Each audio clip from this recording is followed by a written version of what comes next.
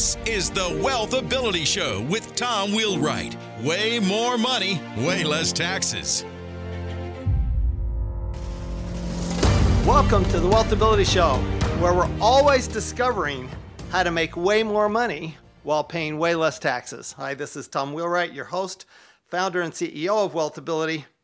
So what if you could lower the risks in your business and have the government pay for lowering the risk? Today, we're going to discuss one of the most amazing incentives in the tax law. As you all know, the tax law is a series of incentives primarily for business owners and investors. Business owners and investors have a lot of risks that we really self-insure. In other words, we don't have insurance to cover these risks.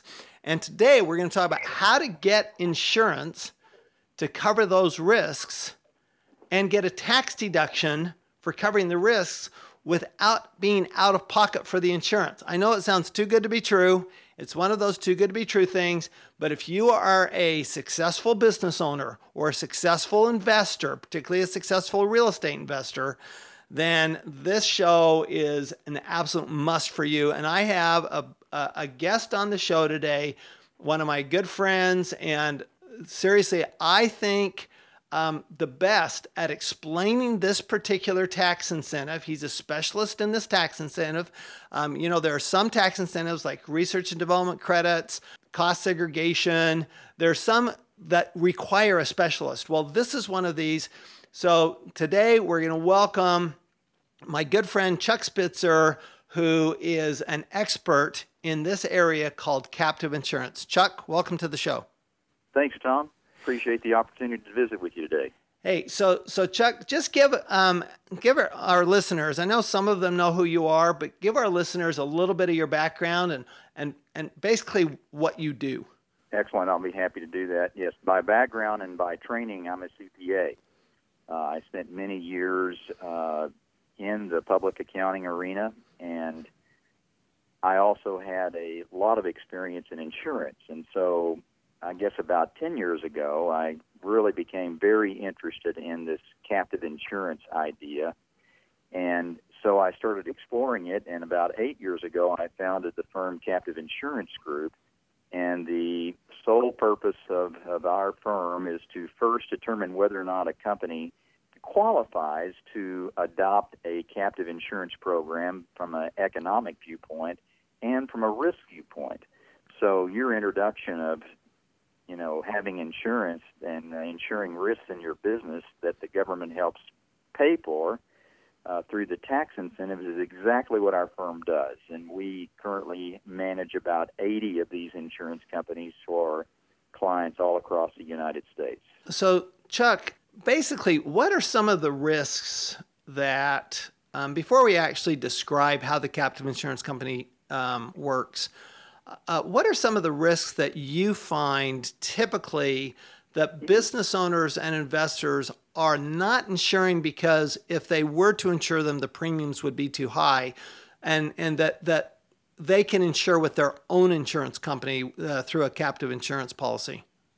Sure, there are a number of them. We have more than 40 lines of coverage, but it can sometimes, Tom, it's a matter of insuring things that are excluded from the commercial insurance coverage that a client has in place.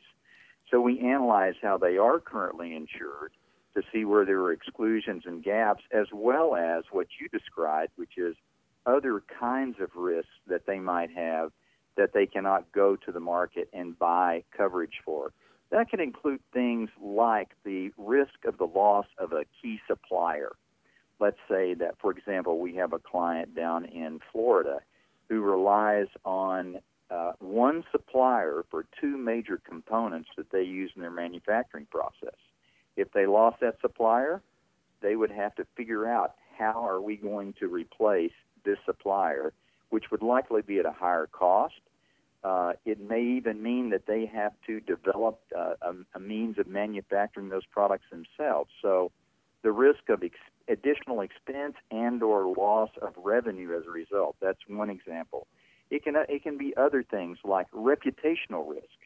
more and more clients find themselves in situations where they are being criticized in social media or elsewhere on the internet, and sometimes it's just someone being mean and saying things about them that are not true, but nonetheless, they have to somehow mitigate that, which sometimes incurs legal costs to do that. Or we had a client who had a real reputational risk problem and had to engage a public relations firm to help them overcome that.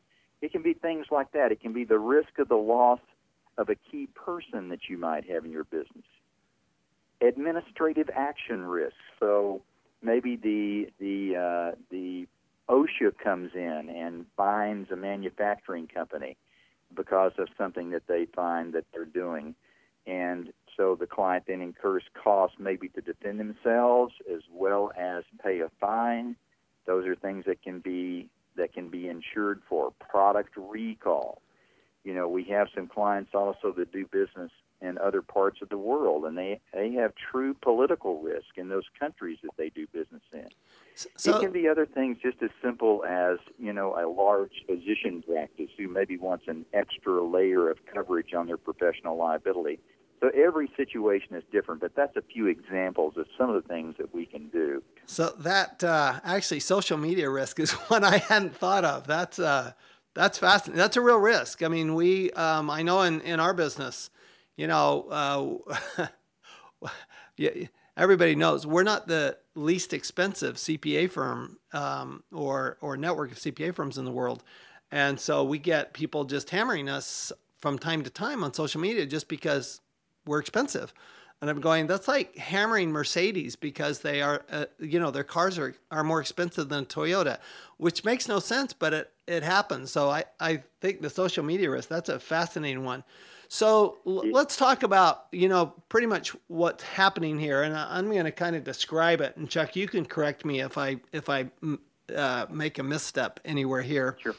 But here's how I see captive insurance. So you have a business, or you have, you know, whether it's real estate investing, whether it's like you said, a physician's office, manufacturing facility, whatever your business is. And you've got all these risks, some of which Chuck mentioned, that you're not currently able to insure. So you form, or rather Chuck forms, an insurance company. And it's an insurance company that you own. So you own this insurance company. So your business pays the premium to your insurance company. Now here's the little magic. There is a special provision, this is an incentive in the tax law, that says that if you're a small captive insurance company, then the premiums, while deductible to the business, are not taxable to the insurance company. Now that's a little bit of magic, meaning you get a deduction, but it's not taxable. It's frankly a little bit like putting money into an IRA or 401k, in that you get a deduction and your IRA or 401k does not have to pick that up as income. So a captive insurance company works the same way. The difference becomes when you take that money out. So let's say down the road, several years down the road, you sell your business, you have no need for the captive. At that point, you may liquidate your captive insurance company. Well, when you liquidate your captive insurance company, it is now, instead of being taxed at a higher tax rate, like an IRA or 401k would be, it's actually taxed at a lower tax rate because it's taxed at capital gains rates. Okay, that's current taxation. Of course, tax laws change all the time, but that is currently how it is handled, and that's currently how the tax situation works.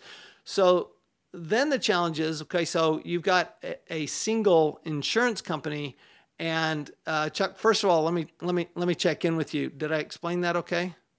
Yes, absolutely. And you might just mention that the maximum annually in premium that is exempt under this code section that you mentioned, 831B, currently is $2.3 million in premium. Now, there are not many companies that have the risk to qualify for that amount of premium. But yes, your explanation of that is exactly right. It's that arbitrage that exists between the marginal tax rate that the client is obtaining as a deduction and the rate at which they can take the money out subsequently.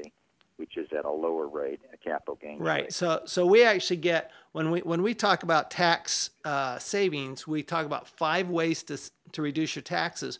One of them is conversion, which is converting income from a higher tax rate to a lower tax rate type of income. That's what this is. This is conversion. But another one is deferral, postponing the tax. We also get deferral here because as long as you have that captive up and running, you're not paying that capital gains tax. So that gets deferred, and so we get 2 types of tax benefits. We get deferral and we get conversion. So that's very important. Okay, so Chuck, then the big question is, well, wait a minute. If I'm just paying myself, how is that insurance? Can you explain the concept of a pool for insurance purposes? Sure. Well, let me back up one step, Tom, and just say that a very important part of putting together a captive insurance program is the use of an independent actuarial firm who goes through the underwriting process and also makes a determination of what the premiums are actually going to be for each of these areas of risk. Now, in our program, we get the client way down the road before we ever engage an actuary. But that is an important aspect of putting these into place so that they work as they're supposed to. Yeah, I got to say, I've seen, I've had the experience. I'm sure you've seen a lot more than I have, but I've seen captive insurance policies where the premiums were like, really? You're paying that much of a premium for that risk? I'm going, I actually had a client who had a captive insurance provider, not Chuck, by the way, who was having them pay like $40,000 a year to manage IRS audit risk. And this wasn't the tax risk. This was actually managing the fee risk of an IRS audit. Well, I told the client, I said, look, I'll tell you what, you pay me that, I'll actually take $10,000 less than that. You can pay me that, and I will cover any audit you ever get. Because I'm going, that's not a realistic premium. I mean, it's not a real risk. So when Chuck says that you need a good actuary, he's not kidding. This is very important. One thing that everybody should please understand this, folks, is that you have to dot your I's and cross your T's. Anytime you have a tax benefit that is this great, you must be perfect. And on top of that, you're not just talking about the tax regulators, not just the IRS, you're also talking about insurance regulators. So just be sure that this is one of those places where having a great team is going to be more important than anything else you do when it comes to this insurance. So thanks for bringing up that actuarial issue, Chuck. Sure, absolutely. I probably got us on track there. What exactly were we? So we were talking about pool. We were talking about pooling the risk. Yes. Okay, excellent. How does it qualify as insurance? Well, a basic premise of a captive insurance arrangement, then this is true for 99% of every small captive that's ever been created, is that you in order to qualify for this tax benefit under Code Section 831B, there are certain aspects of the code that you have to follow. And so there were a series of revenue rulings that were issued a number of years ago. And the essence of that said that if you had a captive insurance company, you could not have, as the only insured of that captive insurance company, just your operating company. So the way to satisfy that part of the code section was for the insurance company that we would create for you, for your client, will participate in a reinsurance risk pooling arrangement that allows for risk diversification, risk transfer, and risk shifting. Those are kind of the key words that the IRS is looking for in terms of making sure that you truly have a diversification of risk. So when the client's insurance company participates in this risk pooling arrangement, what that means is that their insurance company is going to take a little piece of risk of all the other insurance companies that participate in this reinsurance risk pooling arrangement. And at the same time, the other insurance companies are going to take a piece of that client's insurance company's risk. So if you had some sort of a you have $1 million claim in the client's operating business, the client's insurance company is going to absorb a portion of that claim, and then a greater portion of that claim, like in the case of $1 million claim, in most cases $750,000 in this example, would be absorbed by all of the other members that are in this reinsurance risk pool. So it truly is a risk-sharing arrangement, and it's a very important aspect of the proper construct of a captive insurance arrangement that's going to qualify under Section 831B, is this risk pooling. Yes, there was a large CPA firm. I will not mention which one that got in a lot of trouble, actually, several years ago, because they were not pooling the risk, and that's when captives kind of fell out of favor, because the IRS went after this big CPA firm and their clients, and then people just got scared about captives. And what's happened is that it's actually been good for the industry, because it means that we've got better rules. We know what it takes to pool risk, and that does mean, Chuck, if they're pulling risk, that there are going to be claims likely during the year against their captive insurance company, correct? That is exactly right. I mean, it is an insurance company, and insurance companies have claims. So the whole claim scenario is a definite part of the proper construct of a captive insurance arrangement. We expect for there to be claims that come through the risk pool, and claims that are just paid specifically just by the client's insurance company for their operating company's claims. So there's going to be both. And we show the client how that works, Tom. As you know, on the front end, we show them exactly how all of the math works in a captive insurance arrangement. But yes, claims are important, not only just the fact that there are claims, but the fact that claims are handled similarly to how a big insurance company handles claims. In other words, it's not helter-skelter. There needs to be a claims adjudication process that is in place and is observed in the adjudication and payment of claims. So that is another very important aspect of an insurance company that's going to qualify under Section 831B. So one last point that I want to bring up here, and this is a question that a lot of people are going to have. Okay, so I put the money into this captive insurance. Let's say it's $1 million premium, just for ease. I put this money into the captive. What happens to that money? Is there any kind of access to it, investment? What happens to that money? Does that money just sit there, underutilized, be an underutilized asset for years and years? Absolutely not. When we establish these insurance companies, we file an investment policy statement that is part of the plan of operations that we file with the Department of Insurance that allows the funds that are in that insurance company, the premium that it has received, and capital that is placed in the insurance company to be invested. And as you might expect, it's an insurance company. It's subject to insurance regulations. So therefore, what I would characterize the investment policy statement to be is something that would call for a conservative allocation model. So stocks and bonds and treasuries and that sort of thing, all of a certain quality and all of a certain allocation mix. So the money does not just sit idle. It can be invested and should be invested. And it can be, if a client is really conservative, put it in CDs. That's fine as well.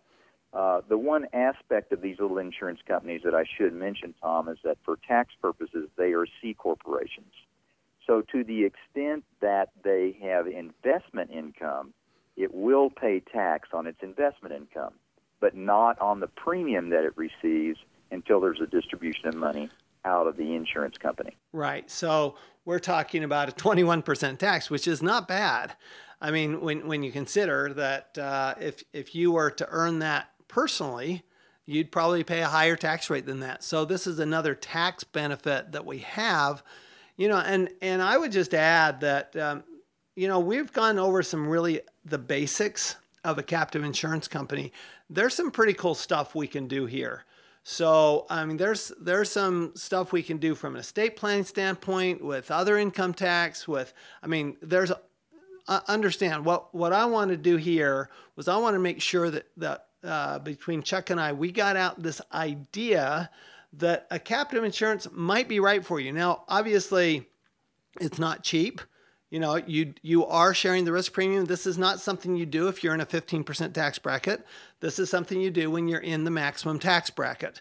And this is something that you do when your business is successful. And it's really one of those things that you look at and go, wow, I really do need insurance here. I mean, I love, Chuck, that you talked about the gaps in insurance, because I got to tell you, I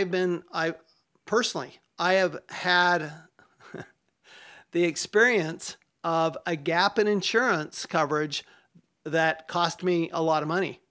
And it was simply that. It was a gap in insurance coverage, and it was actually a mistake made by our insurance broker, and a communication mistake. And I'll blame it on the broker. The broker would probably blame it on me. But in any case, there's gaps. And I love this idea that you're looking at the gaps, you're looking at what's not insured, you're looking at all the risks. There is a great tax benefit here. Don't get me wrong. But that's not the reason to do this. If you're going to do a captive insurance, it's because you need the insurance. I would never recommend a captive for somebody who just wants a tax deduction. This is not a tax shelter. This is an insurance company, and this is real insurance. And I've just found, though, that with our clients, that they really do have a lot of risks that are not covered, and that are just it would be prohibitively expensive if they were to cover them in the traditional insurance market. Is that a fair statement, Chuck? Absolutely. Or in some cases, Tom, you know, you can go to the Lloyd's market and insure anything you choose to insure, but it is very expensive to do so. So this is a great alternative for a client, and yes, you're exactly right. This is real insurance. It happens to have some very powerful economic benefits afforded to this whole idea because of the Internal Revenue Code, but first, it's an insurance company. It just happens to have some really nice economic benefits to it. And Tom, I'd just also like to mention that, and you know this, but we'll analyze a client's situation and determine whether or not it works for them or not. And you've had enough experiences with us to know that if we don't think it's right for them, we'll tell them so. And we'll do an analysis for them and tell them yes or no in terms of whether it makes sense for them without them incurring one penny of cost. We will do that on our own nickel. And that's very important. Anytime you hire a specialist in an area, whether it's captive or research and development credit or cost segregation, anything like that, they should be able to give you a pretty good estimate of whether this makes sense for you from a basically return on investment standpoint, and whether this will actually work for you. So I always appreciate that about Chuck. Chuck, I appreciate your candor. Obviously, there's a lot we haven't covered, but at the same time, I just want people to understand this is something. Now, some of you will talk to your CPA. Your CPA says, yes, but you have to disclose that on your tax return. I'm going, yeah, so why not disclose it? I mean, it's clear under the law. It's like people are afraid of the home office deduction because you, in some cases, you have to disclose it. I'm going, well, why are you afraid of taking the deduction that's a legitimate deduction? Why are you afraid of something that is specifically allowed under the law? That's where people lose tax benefits. So what really happens here, and Chuck, would you give us how we could find you? Anybody who wanted to find you, where would they go? Well, we have a website, www.captiveinsuranceUSA.com. My email address is cspitzer, CSPITZER, at captive, CAPTIVE, insuranceUSA.com. Or they can always call me directly on my number, which is 817-793-6522. happy to visit with anyone who has an interest in learning more about this idea. Great. And one thing I'll say about you, Chuck, is you are the only advisor that I've ever sent a text to at 6 o'clock in the morning on a Saturday morning and got a call back 5 minutes later. So that's one of the things I love about Chuck. This is not, unique to Chuck. I mean, there are other captive insurance companies out there that do a great job. So I just want to let everybody know Chuck just is the best at explaining it. And I love working with Chuck because he can explain it. And any advisor you have should be able to explain it. And if they can't explain it, then you have to wonder if they know what they're talking about. So just once again, it's an opportunity for not all of you, but some of you, if a captive insurance company may make sense, and if you don't get in touch with Chuck, feel free to get in touch with us, and we can get you to Chuck as well, or even a number of captive insurance companies that you could talk to, just so that you get an idea of what's possible.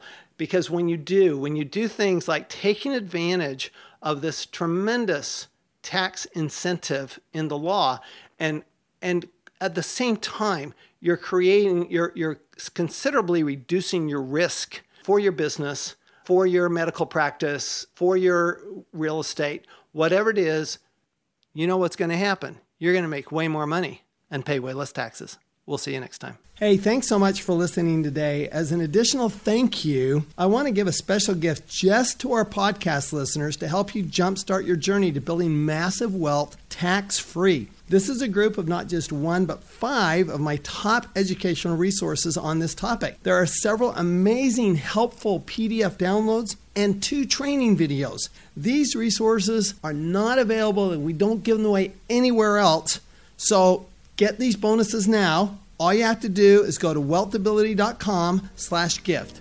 That's wealthability.com/GIFT and get these gifts to jumpstart your wealth now. You've been listening to the Wealth Ability Show with Tom Wheelwright. Way more money, way less taxes. To learn more, go to wealthability.com.